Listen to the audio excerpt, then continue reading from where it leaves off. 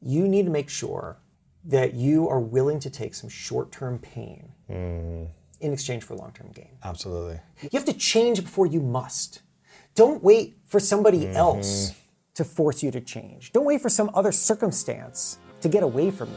Instead, welcome to the School of Greatness. My name is Lewis Howes, former pro athlete turned lifestyle entrepreneur. And each week we bring you an inspiring person or message to help you discover how to unlock your inner greatness. Thanks for spending some time with me today. Now let the class begin.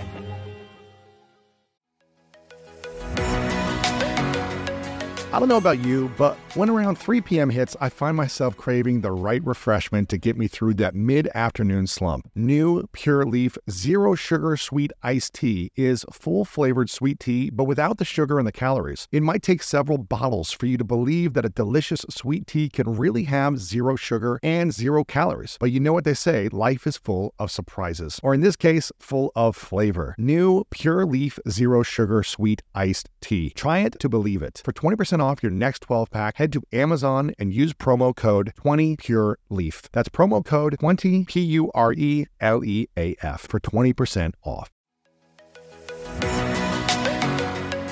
We've all been there. You have a question about your credit card, you call the number for help and can't get a hold of anyone if you only had a Discover card. With 24/7 US-based live customer service from Discover, everyone has the option to talk to a real person anytime, day or night. Yep, you heard that right. A real person. Get the customer service you deserve with Discover. Limitations apply. See terms at discover.com/creditcard.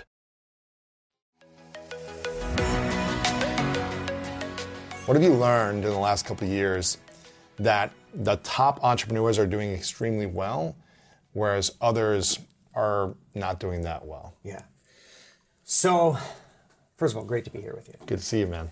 I found that the pandemic, for as terrible as it was for so many reasons, was also really instructive because it forced everybody to change in the same way at the same time. And you got to see what happens. It was a controlled experiment. And I watched some people reinvent themselves, reinvent their businesses, find things that were transformative for them that they hadn't even been considering before this. And then I found other people who couldn't do that and who felt lost. And I wondered, what is the distinction between the two? How do some people move forward? And this isn't just about entrepreneurs, right? Because to me, I run Entrepreneur Magazine, but I don't define the word entrepreneur as like a specific kind of career or a business person. To me, an entrepreneur is someone who makes things happen for themselves. So that's what I'm talking about. So for anybody who identifies with that, use the word entrepreneur. That could be your career, building a business, a side hustle, anything. Exactly. If you wake up and you have a vision and then you carve your way through a mountain towards it, to me, you're an entrepreneur. And you don't have to own a business to do that. So I realized, it's so interesting. You track people through moments of change. I found that people go through change in 4 phases. Everybody. Panic, adaptation, new normal, wouldn't go back. Wouldn't go back. That moment where you say, I have something so new and valuable that I wouldn't want to go back to a time before I had it. Everybody goes through all those 4 phases. Everybody has wouldn't go back to look forward to. The question is, how fast can you move through them? That's the distinction. I watch people move through them fast, not get stuck at panic. I watch people get stuck at panic for a long, long time. Yeah, and panic is like resistance too. It's like, I'm panicking, I don't want to change. We saw this, 10 years ago as the social media wave started to come in. There were a few, I guess, ambassadors of social media out in the world saying like, this is the new wave. And so many of the older businesses were like, no, we're resisting. Yeah. We don't want this. We don't want to adapt to this new way of being. Now it's like every business has to be in social media, right? And there's always going to be a different wave that comes probably every decade of something. But the ones that embraced it, you see them thriving. Yeah. The ones that panicked and resisted it and did not adapt, they suffered, they struggled during that phase of automatic change. Life was changing with or without them. And panic is so natural. Like, don't be afraid of the panic. It's going to happen. It's very natural. I think what I find is that the reason why change is scary to people is because people equate change with loss. Yeah. they see something new come along and they immediately identify something that they're comfortable with that they're not going to have access to anymore. It feels scary. You've lost something. Yeah. And then, because what do we want to know more than anything else? We want to know the future. We want to know what's coming. We want certainty. We want certainty. And so we take the information that we have and then we build out from it, which means that if change comes and you equate it to loss, you're going to extrapolate the loss. You're going to say, because I lost this, I'm going to lose that. Because, right? Like, something new is happening in my job, and as a result, I can't do the thing in the way that I used to do it. And because I can't do that, then I'm also not going to be able to help my team in this way. And because I can't help my team in this way, possibly I don't have a job next. And because I don't have a job next, maybe I'm going to have to leave this industry, and now I got nothing. That's how fast it goes. Right. And the problem is that, in reality, change leads to gain. Loss too, but also gain. And I don't think that people see the gain enough. I don't think they even try to see it. And as a result, we get so caught up on loss that we don't allow ourselves to try to pursue the gain, to identify what it is, to try to extrapolate that gain, to say, you know what, I think that this could lead to this opportunity. Why don't I shift? Why don't I learn this new thing? Why don't I be the person that people turn to in this moment because they feel lost too? Yeah. I think it's the identity that we tie ourselves to our current situation or what we've been for so long. It's losing the identity. Yeah. There's going to be something new. I have to develop some new skill or let go of this old identity and step into some new identity. And that is scary. It's totally true. Unless you are excited about that and you get used to doing it frequently, it's scary. Or unless you create an identity that is so grounded that individual moments of change cannot alter it. So I'll give you an example. I started my career as a community newspaper reporter. That was my job. I graduated college. I worked at the Gardner News, circulation like 6,000, and this was 2002. I don't know what it is now. It's North Central Massachusetts, covering nothing. Like nothing was happening, right? It's like, what did the neighbor do today in their lawn? Yes, exactly. Like I literally did a whole series about all the diners in town because there's nothing happening. Yeah. And it was in many ways, it was a little soul crushing because it wasn't what I wanted to do. I had these aspirations for bigger things and I wasn't there and I was frustrated, but also I love being a newspaper reporter. I mean, this is to go to your point about identity. I thought, I'm a newspaper reporter. If you came up to me at a party and you said, what do you do? I'm a newspaper reporter.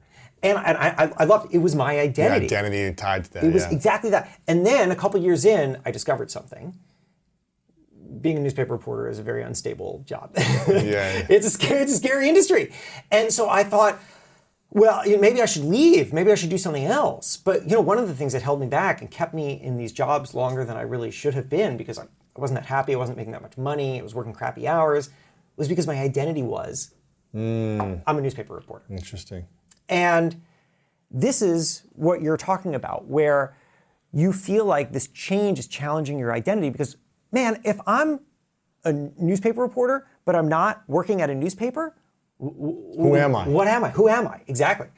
And then I did it again. I left newspapers. I went into magazines, and I'm a magazine editor. Yeah. Right. I'm a magazine editor, and I did the whole thing again. And there have been plenty of times during my run in I still am in magazines, but where I thought, maybe I should leave. Maybe there's something else for me. But one of the things that always held me back was being afraid of some kind of new reinvention. What am I, if not this thing that I've always thought about? So when I got to Entrepreneur, I started talking to entrepreneurs and discovering that they have a totally different way of thinking about this. How do they think? Okay, tell you a story. During the pandemic, I was talking to this guy, Greg Fleischman. He's the CEO of Foodsters. It's they were at the time they were primarily making baking mixes. You find them at Whole Foods. Sarah Michelle Gellar is a co-founder, and they were preparing for years or a year or something to launch this wholly new line of business. They were gonna release ready-to-eat baked goods, boxes of cookies and whatever, right? And then the pandemic came along and it completely altered people's buying habits. And suddenly, sales to sweet baked or sales to bags of cookies or whatever dropped, and baking mixes spiked because people were stuck at home and they had nothing better to do. So now Foodsters, who had been preparing for a long time, rethinking the business and the way that they're going to approach consumers, and they were so excited. They were like, oh my God, this is not the time for that anymore, and they had to make this change.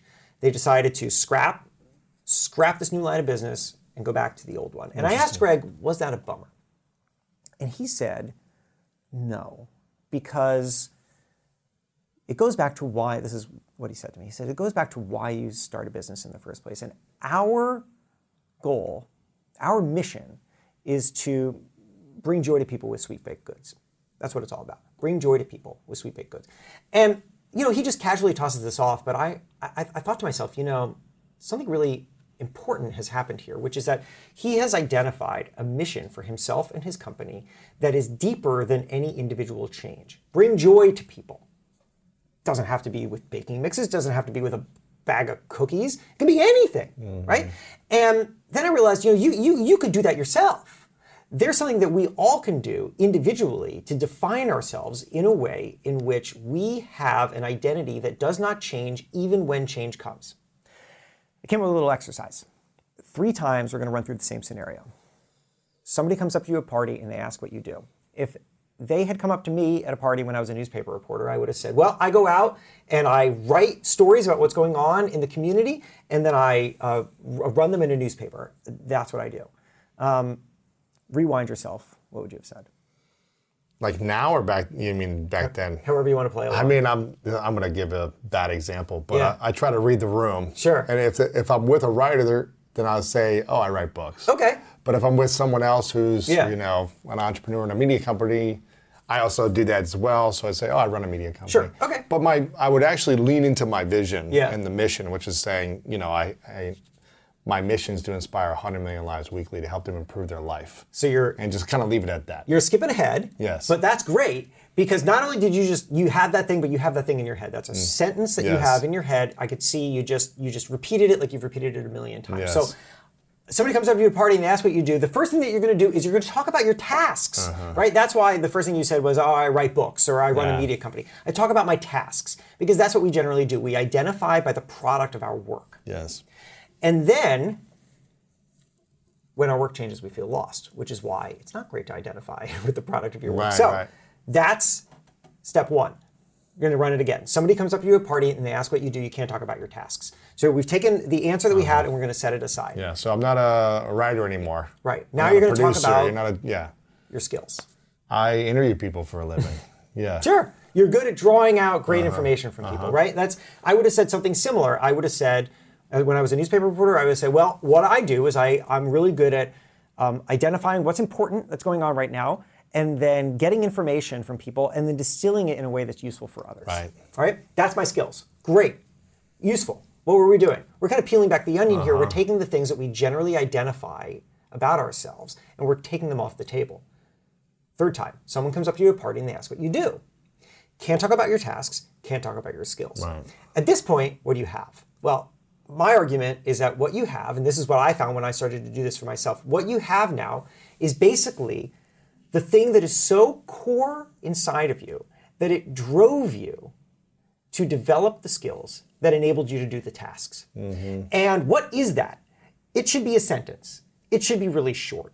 It should be something that doesn't leave itself open to change.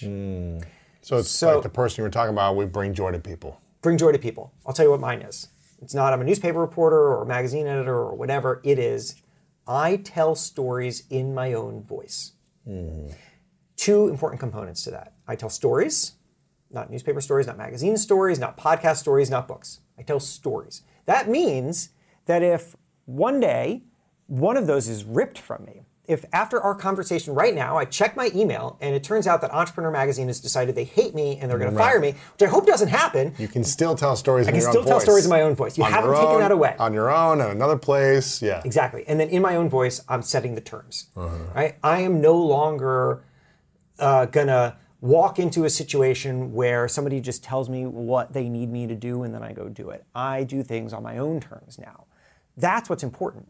And I think everybody, if you can identify yourself down to a single sentence like that, you have it, right? You have it. And I am sure that that sentence, whenever you came up with that, has helped guide everything that you're doing. It makes all my decisions. Yeah, it makes all your decisions. decisions. Is this supporting this vision? You know, Right. is this supporting me, the mission of helping impact 100 million lives weekly? And so here it is. When change comes, how can you not feel like your identity is shaken? The answer is make sure that you have an identity that is not subject to change. That's why I love this, because I've been talking about this for years, that, you know, I'm a messenger, but the mechanism is going to evolve, right? It was audio podcast 10 years ago when I started. Then we're like, oh, let's use YouTube. Maybe we can reach more people as a part of our mission of reaching 100 million lives. So let's try video as well. And then we just launched greatness.com because we're like, well, there's a more audience here too. So there's different mechanisms that I'm not tied to, but it's how are we being in service to human beings on these different mediums to impact and improve their lives. Right. And I keep doing that. If it's the metaverse in 5 years, okay, I'm digital or whatever it is. You know, it's like, okay, we're just leaning into a new mechanism to be of service. And you don't know how it's going to pay off, but you're doing it anyway. Doing it anyway. You're investing now for the future. That's exactly right. Which is the most important part, right? I think oftentimes people feel like they have to know what the payoff is going to be before they start doing it. And that means that you're never going to do it because you can't know the payoff. It's so interesting because I had this guy on recently. His name's Alex Hormozi, and he did put a post up on social media last week talking about how most people that want to be entrepreneurs, I'm paraphrasing, most people that want to be entrepreneurs give up so quickly because they don't make money right away. Something like that. What is they're not willing to wait 12 months to make money. Like they start working. 12 months is early too. Exactly. Yeah. And I was telling one of our producers on our team the other week, who's a big fan of this guy, I said, you see this? And you see a year ago we launched our Spanish YouTube channel. Yeah.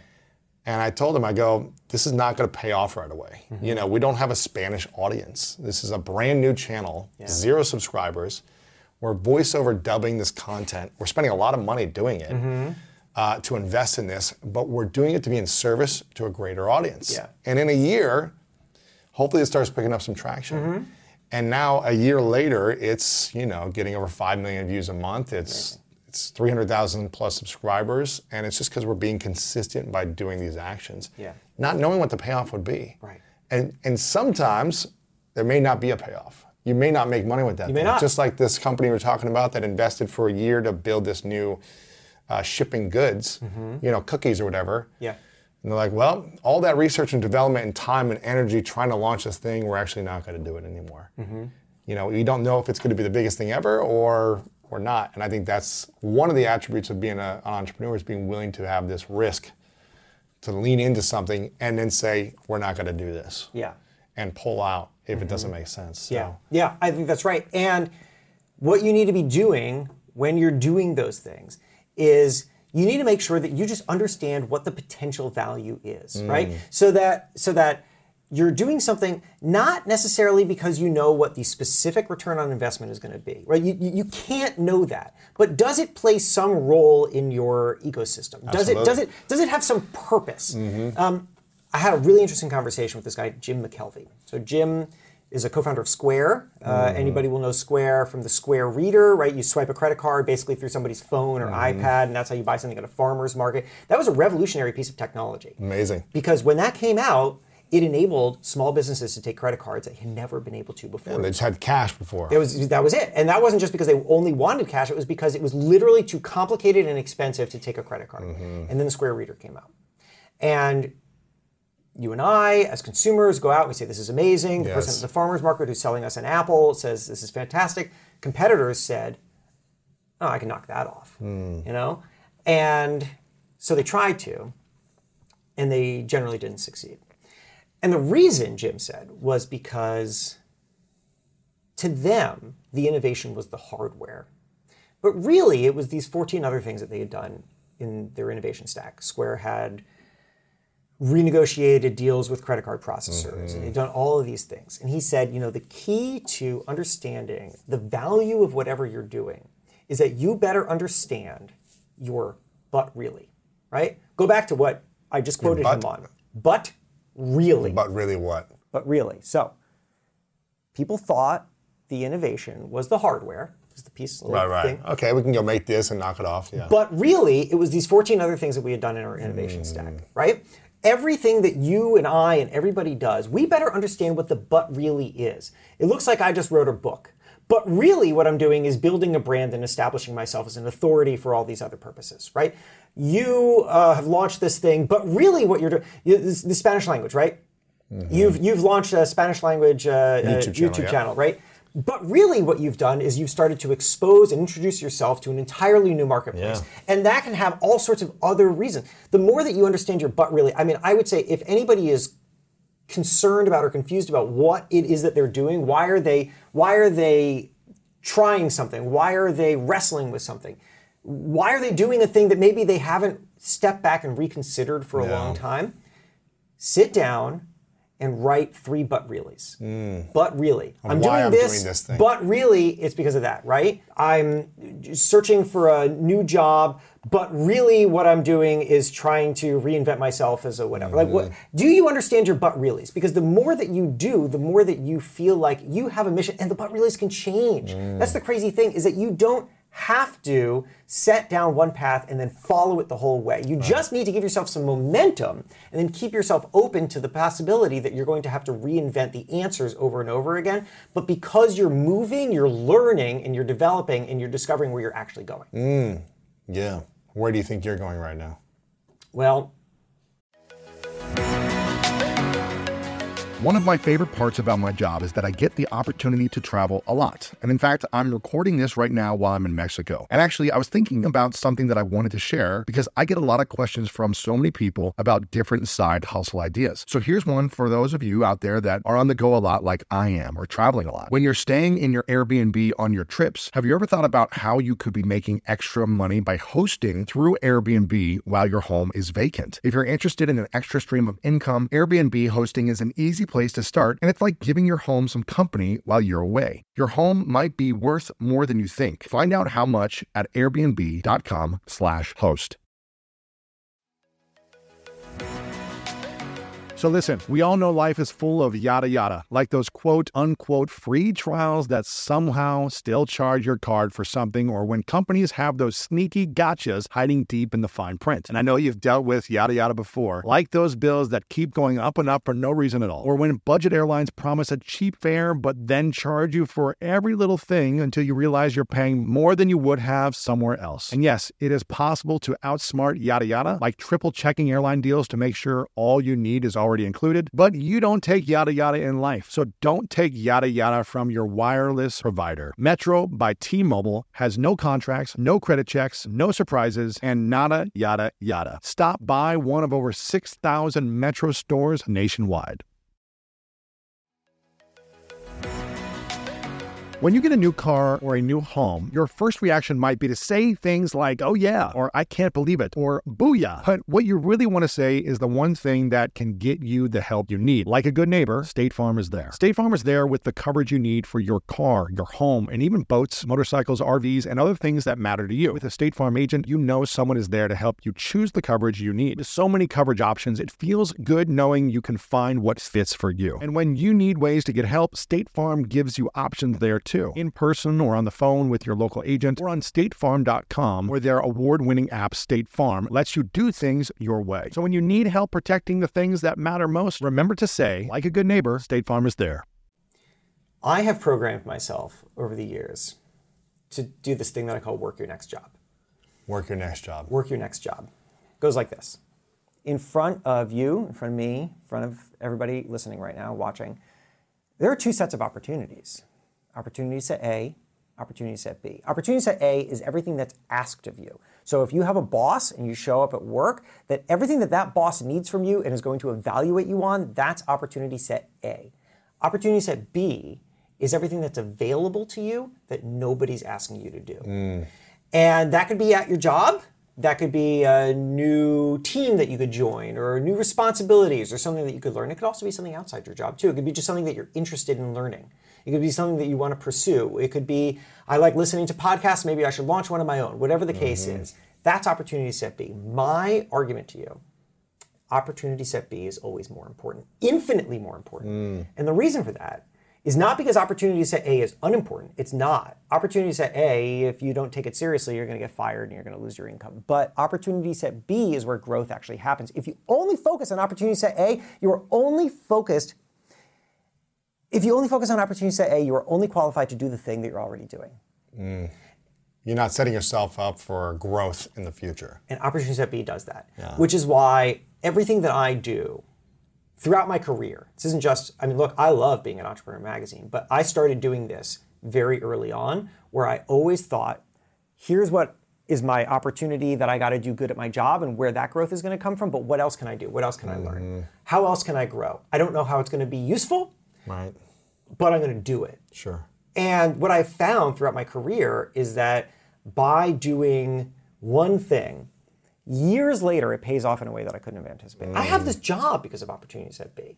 I think, look, you can only be additive to yourself, and you should only be additive to yourself. And going into these kinds of new things can be scary for a lot of people. You put yourself in a position where you're trying something that feels totally new, you're completely foreign, and I think a lot of people stop at that moment. Yeah, the developing of new skills every year, I think, is so important, whether you're an entrepreneur or you have a career. Yeah. If you want to grow in general, it's doing these scary things that develop skills. I'm learning Spanish right now. It's taking me a lot longer than I wish it would take me to be fluent, but I'm nowhere near that. Sure. But I was just in Mexico a week ago, and I was practicing by myself, and I feel like, man, I'm way farther than I was a year ago or 2 years ago, or in high school, in 4 years of Spanish in high school. And it's challenging, it's hard, it takes brain power. I've got a lot of other things on my plate. Yeah. But I have a vision that I'm holding myself to in the future. I'm seeing a future vision that I want to create for my life.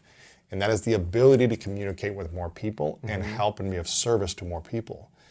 So I think it's important for people to recognize that what are we doing right now to see, to get you closer to that future vision by opportunity set B of developing new skills. And I love how you're thinking so far ahead. You have an idea of the purpose of what you're doing.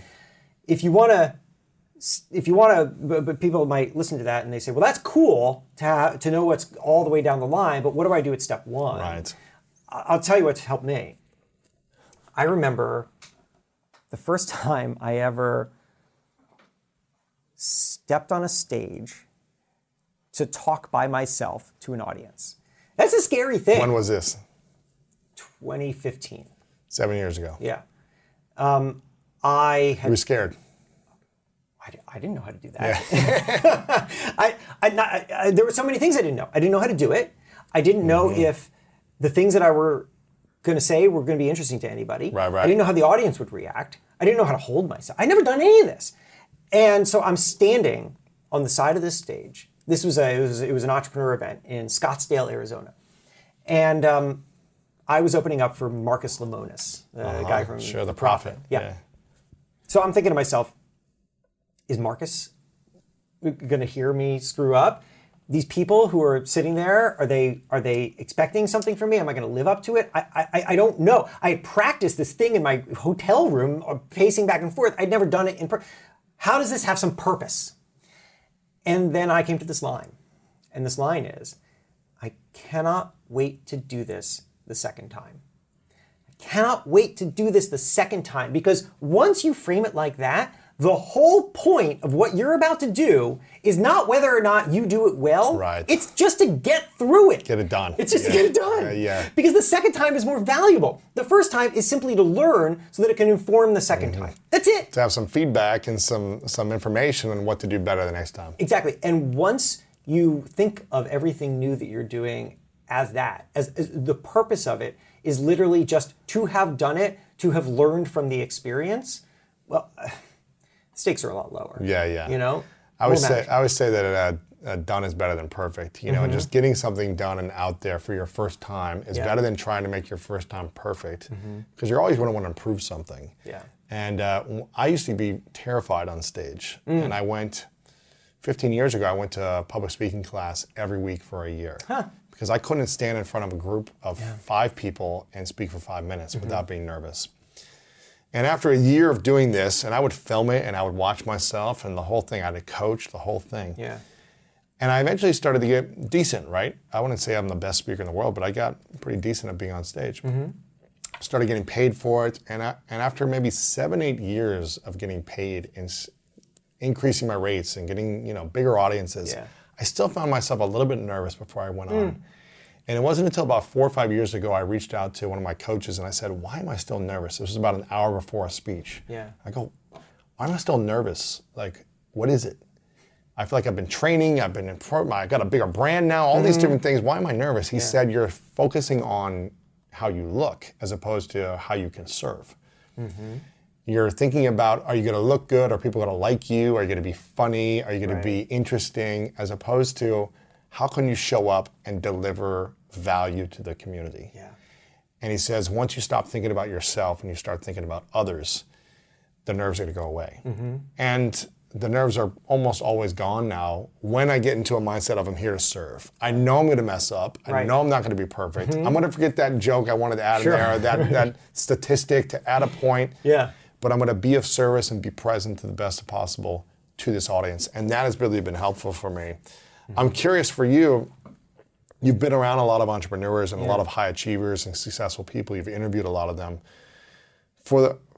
What would you say are the main attributes of those high achievers that help them achieve success year after year consistently? I think that the most successful people are willing to reconsider the impossible. This is something most people are forced into, and we all have to do it. I think the most successful people push themselves to do it without being forced. So let me show you what it looks like to be forced. Pandemic. Yeah. Right. Yeah. You lose your job. You lose your job, or business goes under, or whatever. Yeah. But what was so interesting is that I watched these people throughout the pandemic. I watched them, so many of them, reinvent what they were doing, and reach this point, this wouldn't go back moment that I described earlier. And I wondered, what is it that is enabling that? And I called around. Best answer I got was from a guy named Brian Berkey. He's a business studies and legal ethics professor at Wharton. He said that moments of massive disruption force us to shift the window on what we're willing to take seriously. Right? You can imagine there's a large band of options. And what we do, very naturally, is we create a little window and we look through it. And the reason we do that is very natural. It's because we can't possibly consider every option. You just can't. You don't have enough time in the day. Right? So you create a little window. And what we do when we do that is we take our best guess as to what is the valuable stuff. What's the possible stuff? What's the things that are going to drive us forward? And everything outside is either too difficult, too complicated, too impossible, whatever it is, we're going to leave it outside. And then a moment of disruption comes along and it forces us to shift that window because the things that are inside of our little window don't work anymore. And so we got to look elsewhere. And what we discover is that oftentimes the greatest ideas, the greatest opportunities they weren't beamed down from Mars. They were so crazy. They were just things that we had discarded. I love this story. So there's a woman named Lena, got a wig shop in Baltimore, Lena's Wigs. She ran a storefront. And you know what a storefront is? Storefront, you walk in off the street and you can shop. And so that's how she ran her store. She had hired someone specifically to greet people and to help them out as they walked in. Right.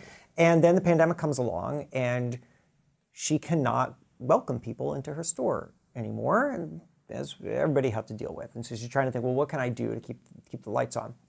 And she realizes the only thing she can think of is appointment only. Now, that's not a radical idea. It's something she was very aware of, but she had discarded it. It was outside the window. Because who wants to create friction for their customers? You don't want to make it harder for people to shop for you. And so instead, she had always run the storefront in the way that it always was, but now she had to change. So it becomes appointment only. And something amazing happens, to her surprise and delight.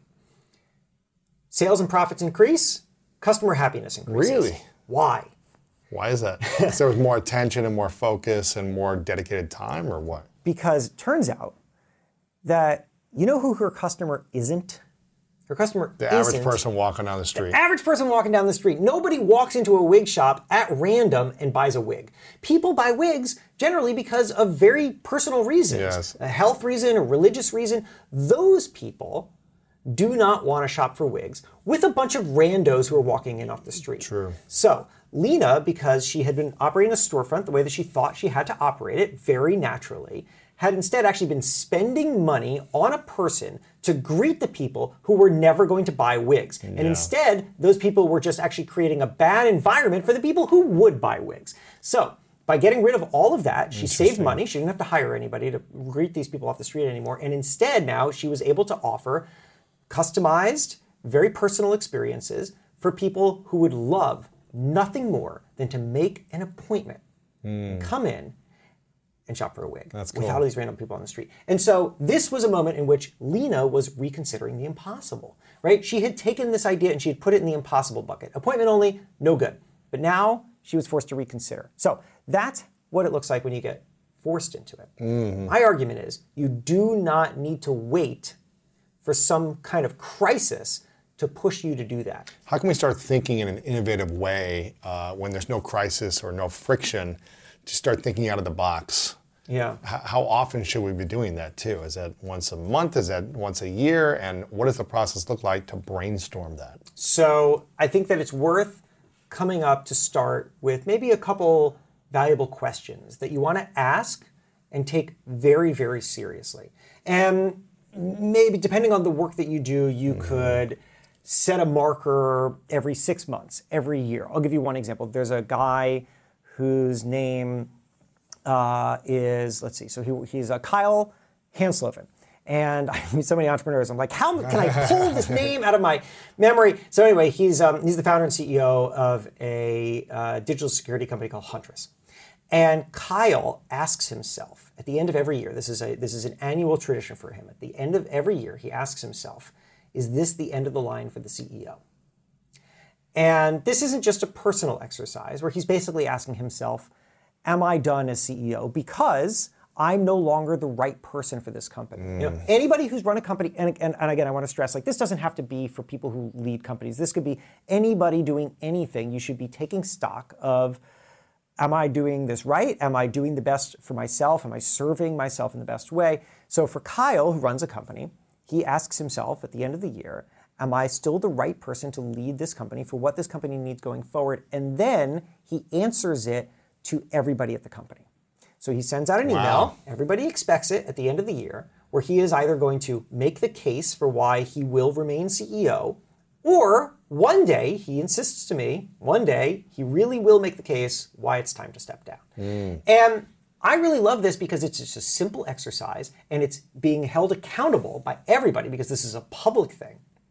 And at this point, he's now setting up a moment in which he must step back and ask himself an important question. It doesn't have to be that question. Right? It could be other questions. Right. I remember at the very beginning of my career, you know, when I was at a little newspaper, I knew I wanted something bigger, but I didn't know how to get there, and I was really frustrated, and so I asked myself these three questions. They're really simple. What do I need? What do I have? What's available? Because if you take that really seriously, the answers are very telling. What do I need? Well, what I need is to learn from more experienced people because I want to do better. And if I could do better, I would be there. Like, right? I was working at a tiny newspaper. I wanted to write for national magazines and newspapers. And if I had the skills to do that, frankly, I'd be doing it. You'd be there. I'd be there, but I'm not. I'm here. So let's be honest about that, right? Let's be honest. I have big ambitions, but I don't have the talent to match.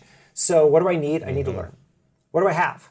Well, what I have right now is access to colleagues at this same paper. They're at the same level as me. They can't really teach me that much. An editor wasn't very good. Let's be honest. That's it. That's what I have. What's available? Well, let's not do what's available in like the fantasy sense, right? You know, like I gotta go to the New York Times, I'm gonna bang on the door or something, right? Like that's not gonna happen. So what's available? Well, in my industry, what's available is freelancing, which is to say that instead of like getting a staff job somewhere, you can actually pitch an individual story to an editor. You go out, you have an idea, you do a little research, you send them an email, and you're basically like, here's a really good idea for a story. I'm the right person to write it. And that's a low risk way for somebody to work with you. It's one story, they're not going to pay you that much. And if I could make that work, I would then have access to the people who could teach me things, go back to what I need. So that's what I did. I quit my job. And I sat in this bedroom in a dumpy apartment in Holden, Massachusetts, next to a graveyard, like looking out upon my career, in this graveyard. And I just started cold pitching. I was like, this is what I need. This the only thing that's available to me is this. And so this is what I'm going to do. And 9 months later, I convinced an editor at the Washington Post to run a story in the Washington Post. 9 months. It took a long time. Look, like you said, this doesn't happen overnight. Yeah. What right? was this, 2004? This would have been like 2003, 2004. Mm-hmm. And those questions guided me. What do I need? What do I have? What's available? Wow. What do I need? What do I have? What's available? And what are the 4 parts to change, again? Panic. Adaptation. New normal. Wouldn't go back. Did you panic a lot during that time? I panicked so much. Really? Oh, yeah. So much. I mean, it's terrifying, right? It's terrifying, and it should be. But, what you need to do is look at the moment of panic and reframe it. Because there's a reason you're panicking, and that's because the thing that you had access to, you no longer do. But that's not to say that you can't have access to more. In fact, you should. The greater risk was staying at a job, right? Yeah. You weren't growing, you weren't being fulfilled, you weren't achieving new skills. I'll tell you a funny story.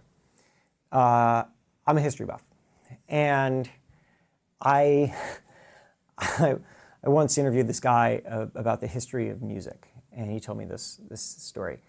Turn of the century, the phonograph is a brand new thing. Phonograph, earliest record player. And consider how absolutely revolutionary this technology was to people. The phonograph, record player, was the first time in human history that you could listen to music without a human being playing an instrument in front of you. Crazy. It's crazy, right? For all of human history, until that. It's crazy. And so this thing comes out, and people are fascinated by it, right? It's like people didn't believe that it was real. They thought that there was like a musician in the other room, playing, right? Like and so eventually people loved it, and it became popular. You know who hated it? Who? Musicians. Really? Yeah, because they saw themselves being replaced. Oh, wow. Right? They don't need me anymore to show up and perform. Because they got the machine, right? Because my job, if you're a musician at that time, your job is entirely to perform live. It's the only thing that you do. There's no other way. What else are you going to do? You perform live. And now there's a machine that can do it for you.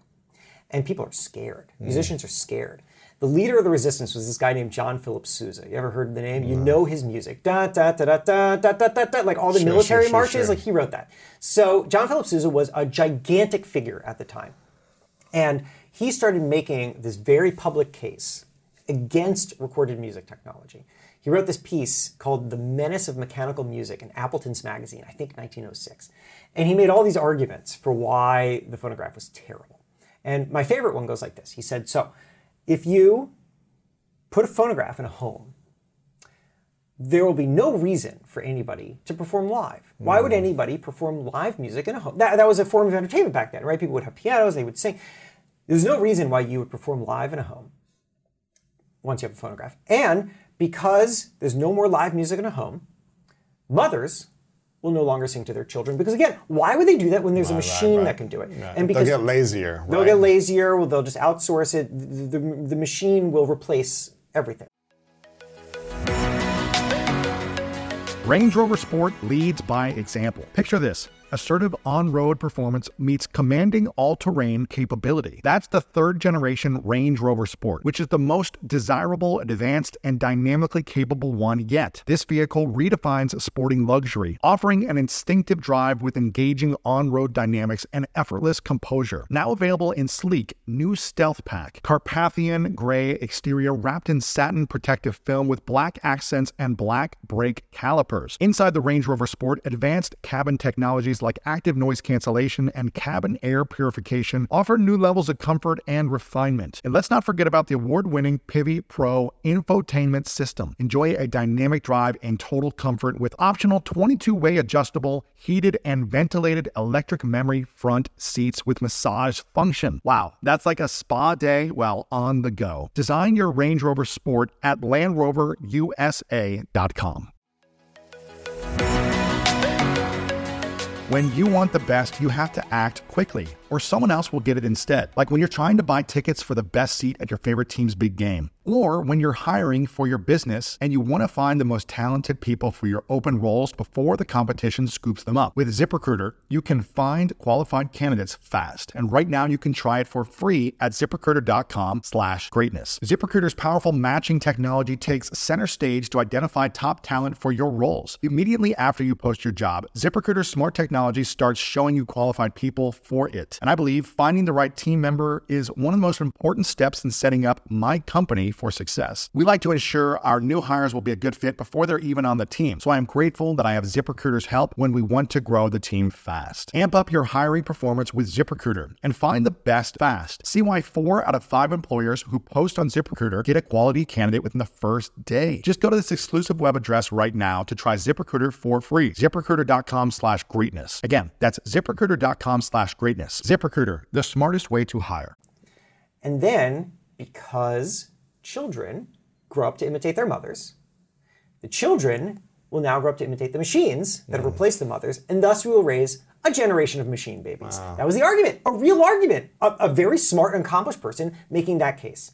And that seems ridiculous to us today, but it made sense back then because what he was doing was this thing that we were talking about earlier. He was extrapolating the loss. This thing changes and I lose this, and there because I lost that, that's going to be lost, and then because I lost that, that's going to be lost.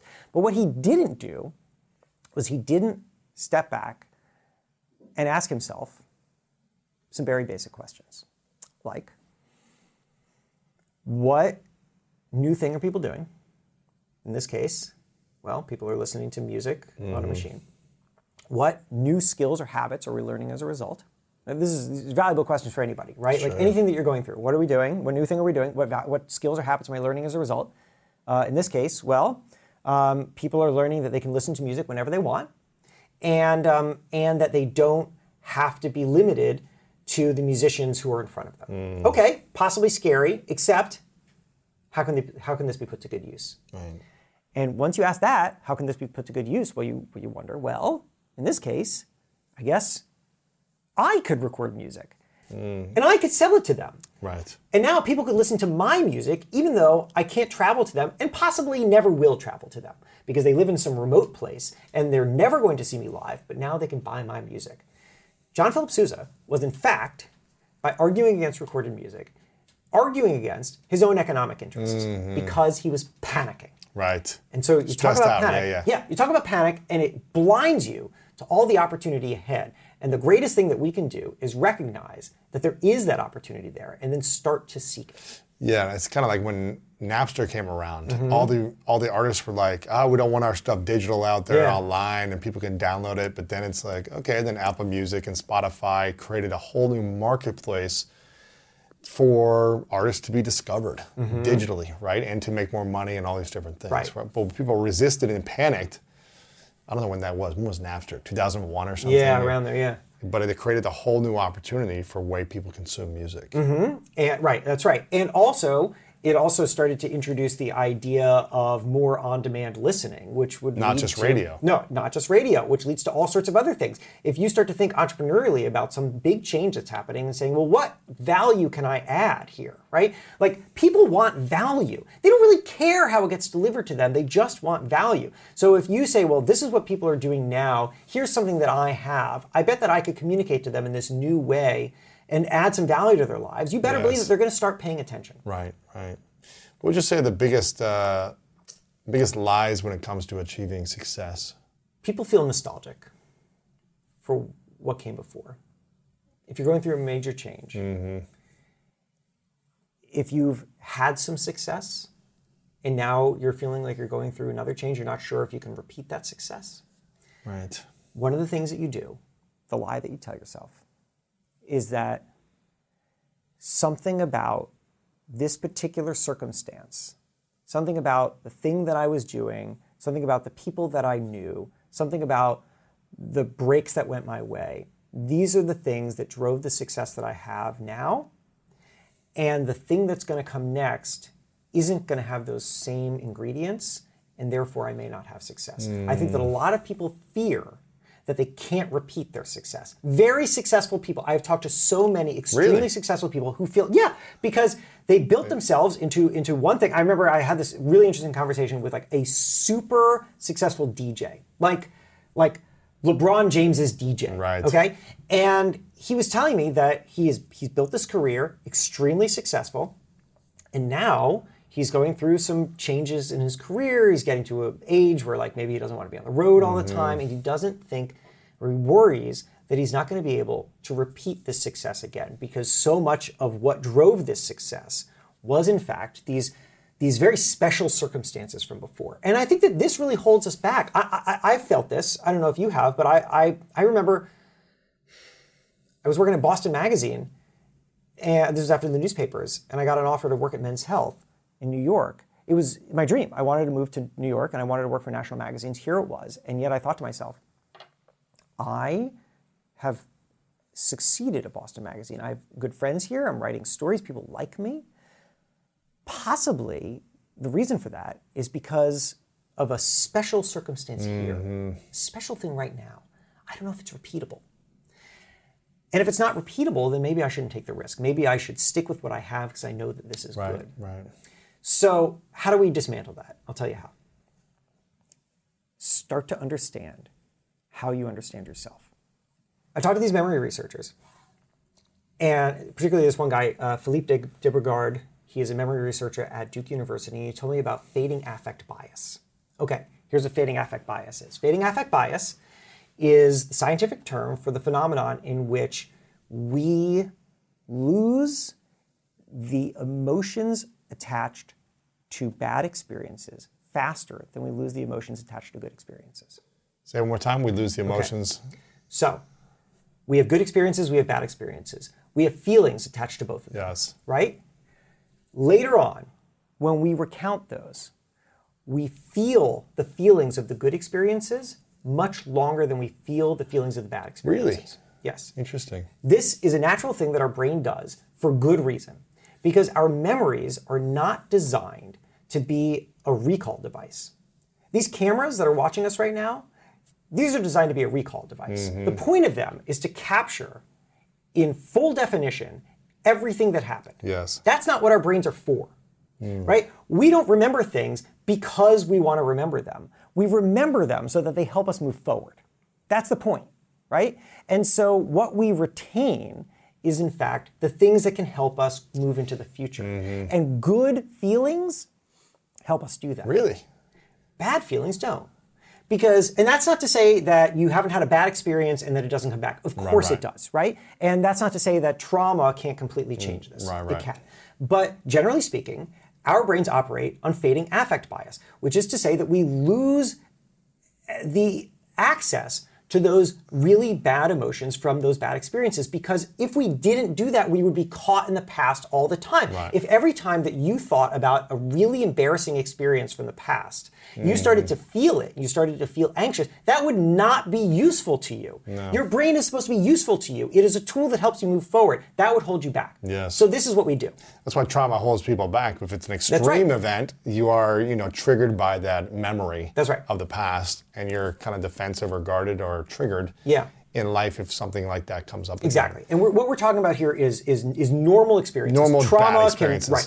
Trauma trauma is a totally different thing. Right. So okay, understand that about how you think about things, which is to say that when you think back to the past, what you have done is you have started to erase the really bad experiences. So you've forgotten them. So when you think back, you think, oh, everything that led up to my success right now was because of a series of very fortunate events. And I don't know if those fortunate events are repeatable, but you've forgotten a whole bunch of important stuff. Now, next thing, and this is crazy, when you remember something, you are not remembering it the way that a camera remembers it, because what your brain does is that when you have an experience, it breaks it apart into a whole ton of little things and it stores them separately. And then when you try to recall it, it tries to reassemble it. Philippe at Duke University described it to me like a paleontologist trying to put together a bunch of dinosaur bones, right?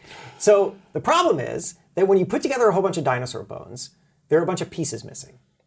You got to fill in those pieces. Now the scientist does that with the best understanding of what that dinosaur was like. You know what we do? What? We imagine. We imagine. Because we elaborate our memories, probably, right? The good and the bad, right? Because our functions of memory are very closely associated to our functions of imagination.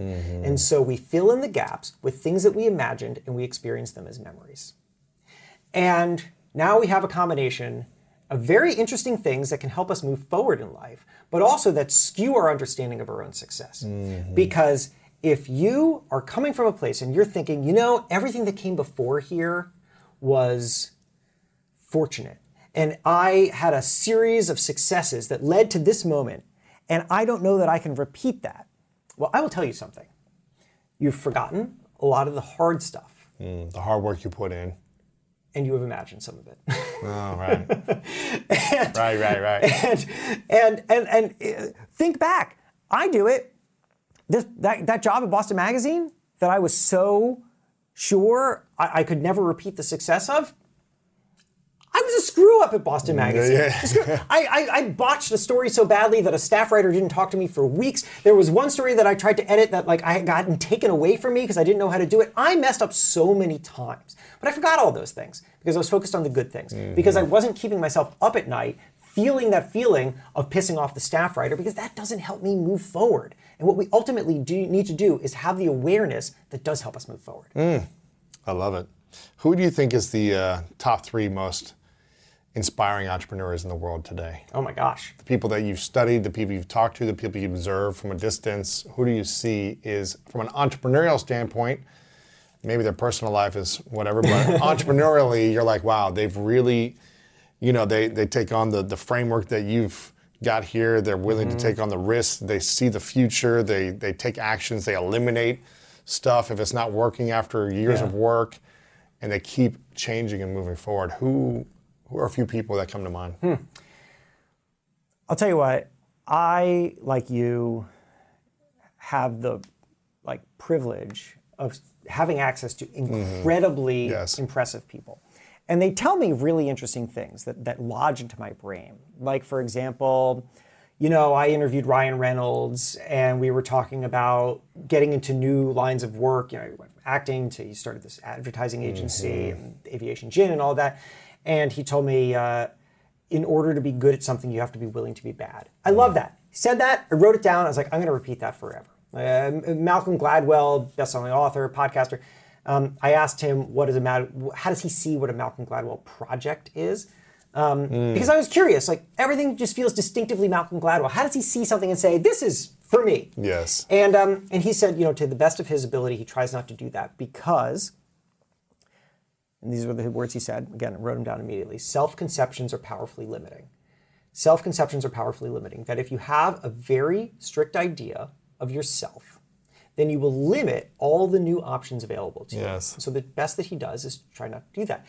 And so when you ask me that question, the first things that I think of are who are these people that everybody knows? Because those are the people that I'm going to say their name and you're going to say, aha, I understand what they do. But I got to tell you something. The things that almost impress me the most are the random people you may have never heard of. That's interesting. Who make these decisions that are very high stakes and that seem crazy to other people, but that ultimately they're seeing something that others aren't, and it's driving their success. Can I tell you a quick story? Yes. Yeah, all right. So, have you ever heard of a brewery called Dogfish? No. So Dogfish, there's some beer lover out there who's now very angry at you. So, I don't drink alcohol, so that's all right, why. fair enough. Yeah. So, all right, so then you have a great excuse. Yes. Dogfish. Dogfish is a brewery in Delaware, and is a very successful one. And in the early days of so Dogfish started by this guy named Sam. So Dogfish started by Sam, and in the early days, they make an IPA. Sam makes an IPA called 90-minute IPA. Now, just some terms for folks who may not know beer all that well. So IPA, India Pale Ale, it's a bitter, very popular style of beer. And then 90-minute IPA, the 9 is a reference to 9% alcohol by volume. So it's a very strong beer, right? Like that's a strong. Beer. Yes. What's typical? Like a Budweiser is like a 4.5%. Oh, so this is like It's double. like double that, right? Wow. So it's like drinking 2-in-1.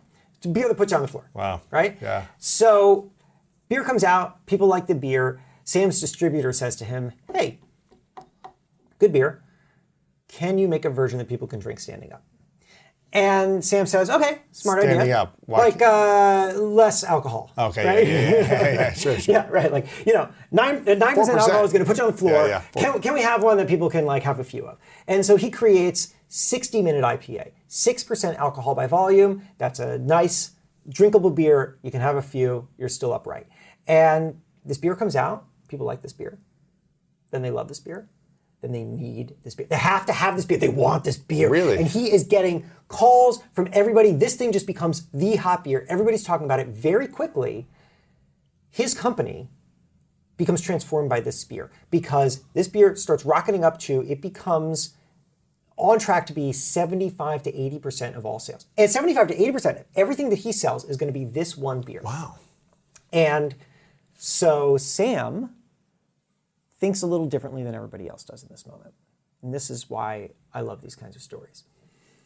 Because, and Sam's telling me that, I heard this story, I'm walking around his brewery with him.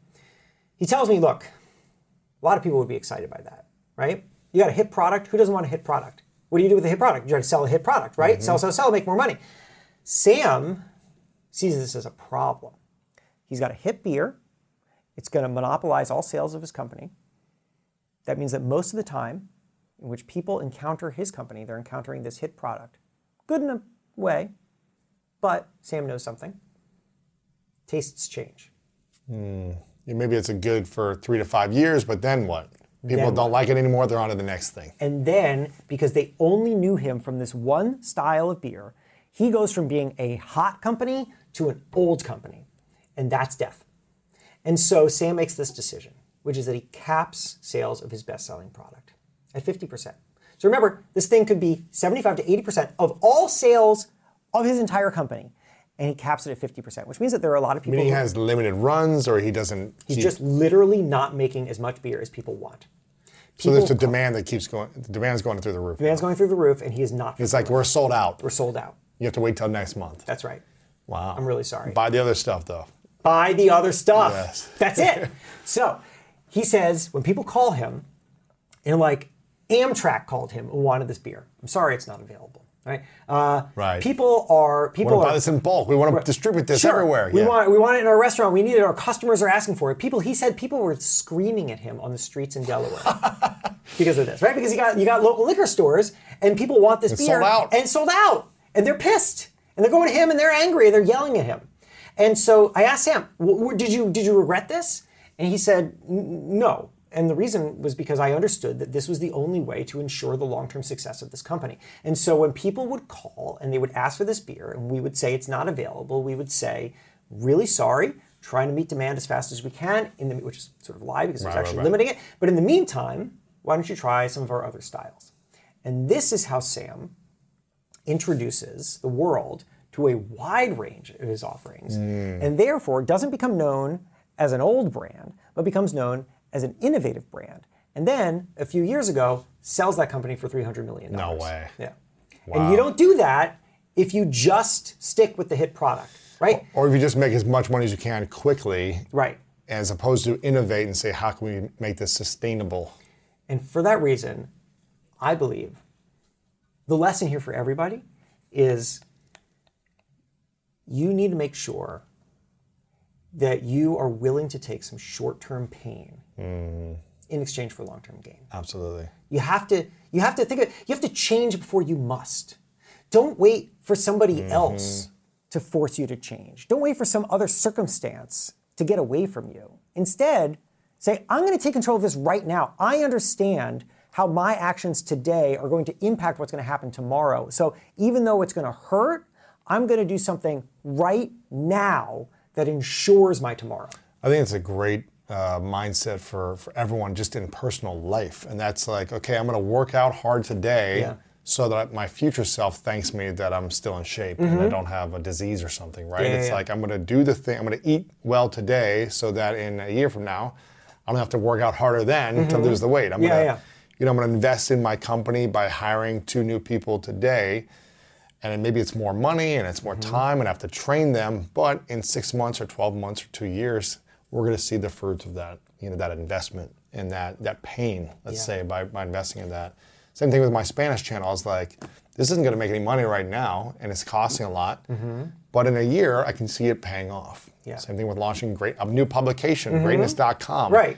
When there's how many million websites? Hundreds of millions. It's like, okay, I'm going to launch this thing today. It's not going to make any money. No. But hopefully in a year, 2 years, we start to see that it is expanding and serving more people. You know what it's going to do is it's going to teach you things. Right? A lot. Like, you're going to learn a lot of information. You can't guarantee money, you can guarantee learning. Absolutely. And you're going to gain skills, because this is going back to option B, right? It's like, opportunity set B, exactly. Opportunity set B is like, that's not where it was we were doing. It's creating something new, which took a year to launch. Design, develop, launch, come up with the idea, hire writers, all that stuff. It took a year of time and energy and money to create a new opportunity in set B. That we just launched. We'll see what happens. You'll see what happens. We'll learn a lot. You're not going to know what's going to happen. Right. And here's the thing. I mean, I hope for you, I hope for everybody that it's a great success, but it's possible that what happens is that instead you launch it, you spend a lot of time on it, and the form in which it takes is not a success, but it drove you to learn all this stuff about digital publishing, and you take those learnings and you put it somewhere else, and that's a success. Exactly. You know, there's this terrible statistic out there about how you've heard it before, like people will say like 9 out of 10 new businesses fail or something like that, right? And when you look at the actual numbers, that's not true at all. First of all, it is true that a substantial number of businesses stop operating after I think like 5 or 6 years, but a good percentage of those people, either number one, they had come to the natural end of whatever it is that they were building. They run a business. And they launch something else or it evolves. Or it failed. And because it failed, they were on the front lines of learning why it failed. And then they took those learnings and they put it into something else that was a success. Absolutely. You hear that all the time from everybody who's successful, is that the things that they did early didn't work and they learned from them. And so that's why when you zoom out and you just say, oh, well, those things didn't work and therefore maybe it's not worth trying, that's ridiculous. Because what those people were doing were putting themselves in a position to learn, and then those learnings are what drove success later. Yeah, it's you pay for business school in a different way. In the real world business school, as opposed to going to back to school for that. So I love this stuff, man. This is exciting. Your book, Build for Tomorrow. Again, I think this is something that we try to instill here at Greatness Media, which is, what are we doing now that's going to serve our audience and serve us a year from now, 2 years from now? What's the innovative thing? What's the thing that's outside of the box? How can we try something? And not everything works right away, and some things fail completely, but like you said, you're always going to learn. And if you are not constantly saying, how can I evolve and change, something will make you change. Something will make you change. And you'll be behind. And that's the scariest thing. Yes. You'll be panicking for longer. Think of it this way.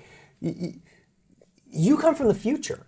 You know that? You come from the future, which is to say that everything that you love, everything that you do, was really scary to somebody beforehand.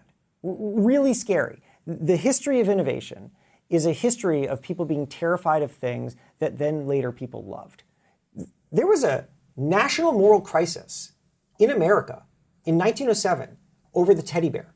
Really? People were banning teddy bears. They were scary and new. People called the car the devil wagon. People have tried to ban chess. Coffee, 500 years people were trying to ban. It's wild. Bicycles. When bicycles first came out, there was a big scare over bicycle face. Did you know that? That if you ride a bicycle, the strain of turning the wheels is going to harden your face. It was a thing that people were afraid of. This is our past.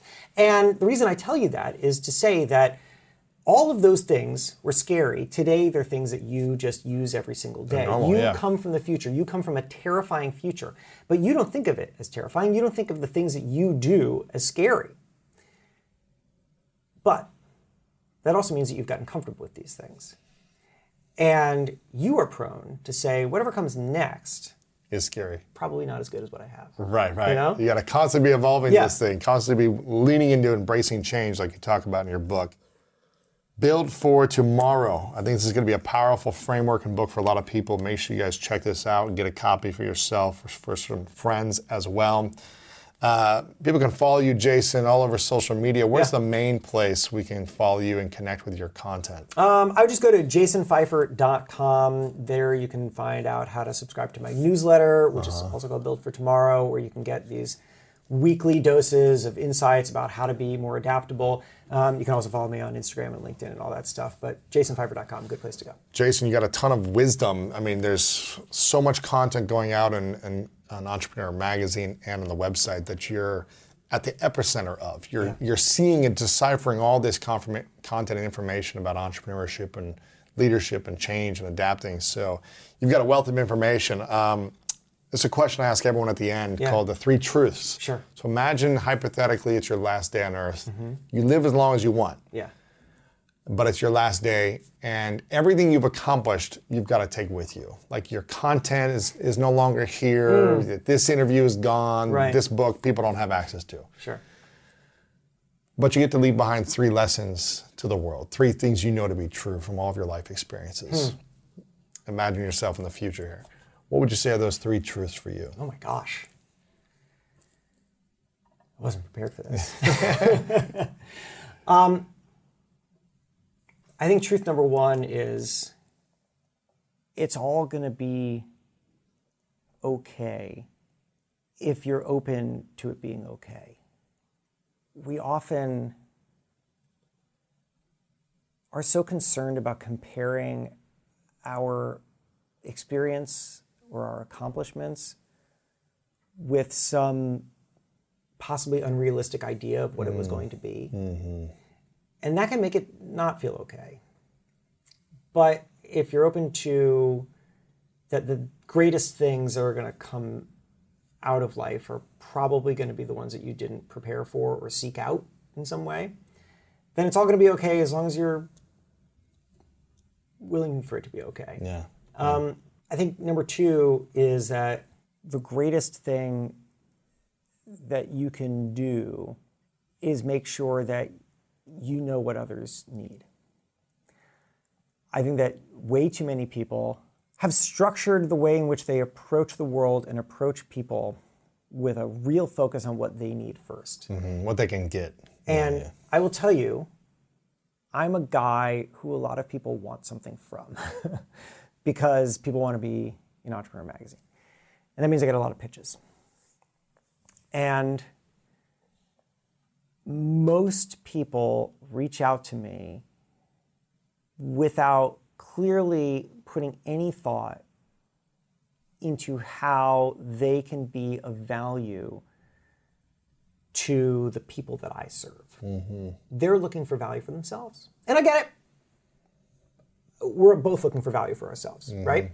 We've built the things that we have because we were looking for value for ourselves. But I will tell you something, that when somebody reaches out to me and they basically say, hi, I would like to be featured in your magazine, it would really be good for my business. Yeah, it's the worst way to approach it. It's the worst way to approach it because that doesn't give me any value. And you're not serving me personally, but you better understand what it is that I do. Yes. And what I do is that I serve my audience. So you better understand how I serve my audience so that you can come with something that I see immediately. Right. This is of value. It's a win-win. Right, it's a win-win. People don't do that.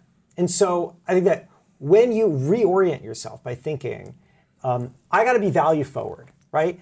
I got to think about how I'm going to serve others, not because you're Mother Teresa, but because that's the way that you build. You don't build by just going around and taking. Maybe you can take for a little bit, but I'll tell you, people will catch up. So, number 3 is, I would say, keep track. It's so interesting. We go through these cycles of change. You and I have both gone through many of them in our careers. We'll go through many more. And as we were talking earlier, I think one of the greatest challenges that people have is that once they reach, I got these 4 phases of panic, adaptation, new normal, wouldn't go back. The scariest part of wouldn't go back is that it's not going to last forever. That something else is going to change and you're going to have to go back to panic. That sucks. That sucks. And so what do we do? How do we process that? How do we get ourselves prepared for these endless cycles of change? Because maybe the first couple ones felt fine and we don't even remember them because the stakes were so low. We were at the beginning of our careers, we didn't know. But eventually you get to a place where you've built quite a lot and then change is coming and now you are freaked out because you're going to start thinking, well, I built this. Yeah. I built all this. I can't afford to change now. And so the reason why I say keep track is because the cycle of change is inevitable. And I really do believe that getting to a valuable place towards the end of it is also inevitable. Yes. The thing that you can do differently now, in this cycle of change, is you can be aware of it. You can make it a conscious cycle. Be conscious of the cycle. Yes. Because if you keep track now, do it in any way you want. Write it down in a notebook. Keep a log. Or just be so mindful of it that you're going to remember these things. Have a lot of conversations with people so that they can remind you what it was like at the time. Whatever it is that you do in the next cycle, when you're feeling panic, when you're feeling lost, you can go back to your own evidence because you kept track. And you can say, I know good things are coming. Right. And if I know good things are coming, then I can position myself for them instead of trying to hold on to what I'm losing. I love that you said these 3 things because I have this, in the last few years, I developed this thing for myself. A lot of people say hindsight's 20/20. Yeah. I like to have hindsight now for the future. And I like to see, okay, I'm going through this challenging time in my life right now. Okay, if I was 2 years out, I'm going to look back at the now and see how this is going to be helping me for the next 2 years and developing into a better human. So try to have hindsight, future hindsight now. Yeah. And I think, like you said, keeping track, you went through this 2, 3, 5 years ago and look where you are now because of it. Start seeing the future in that way too. Yeah. I really love that, man. Jason, I want to acknowledge you for your constant reinvention of yourself. Thank you. From 20 years of reinventing yourself and really developing a lot of wisdom to share with us. You do this personally in your newsletter and your content online, but also by really being the channel for All Things Entrepreneur magazine and making sure that the best information is out there to serve the maximum number of people in this space. So I really acknowledge you for 20 years of developing yourself and reinventing to get to this place, to be of service now. It's really inspiring. I really, really appreciate that. It's funny, when I got to Entrepreneur Magazine, we realized we were in this interesting moment, which is that the word entrepreneur had stopped meaning one specific kind of job. I talked about that earlier. And so, we thought, well, what could it be now? Brand is 40-something years old. What could it be to people now? And we realized the one thing that everybody has in common who identifies as an entrepreneur is the emotional experience of entrepreneurship. It's the one thing. Get them all in a room, doesn't matter. Somebody running a venture-backed company in Silicon Valley, somebody selling stuff on eBay. Get them together, one thing they have in common, emotional experience. And so we thought, that's where we need to serve. That's the thing that can bring everybody together and that others aren't really talking about.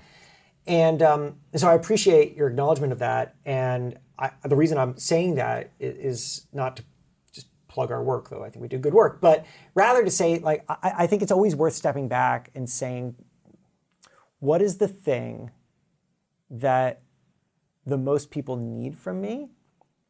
And how do I deliver it in a way that other people aren't? Because that's what'll separate you. And that's what'll keep them coming back to you during moments of change And that's what will help clarify your purpose to others so that when change comes, you understand how to be valuable to them. Mm-hmm. Beautiful, man. Final question. What's your definition of greatness?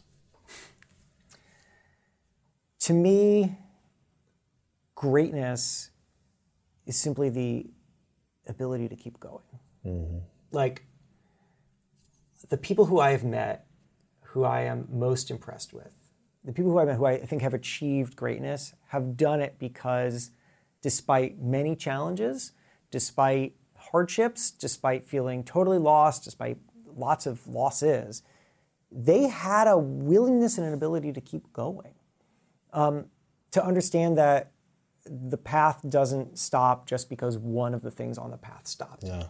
And that's a really, really hard thing to do. It's easy to maybe check out. Yeah. But the more that you can just say, I don't know what's next, but I know something's next, that drives greatness. Jason, thanks, man. Appreciate it. Thank you. Amazing, man. Thank you so much for listening. I hope you enjoyed today's episode and it inspired you on your journey towards greatness. Make sure to check out the show notes in the description for a full rundown of today's show with all the important links. And also make sure to share this with a friend and subscribe over on Apple Podcasts as well. I really love hearing feedback from you guys, so share a review over on Apple and let me know what part of this episode resonated with you the most. And if no one's told you lately, I want to remind you that you are loved, you are worthy, and you matter. And now it's time to go out there and do something great.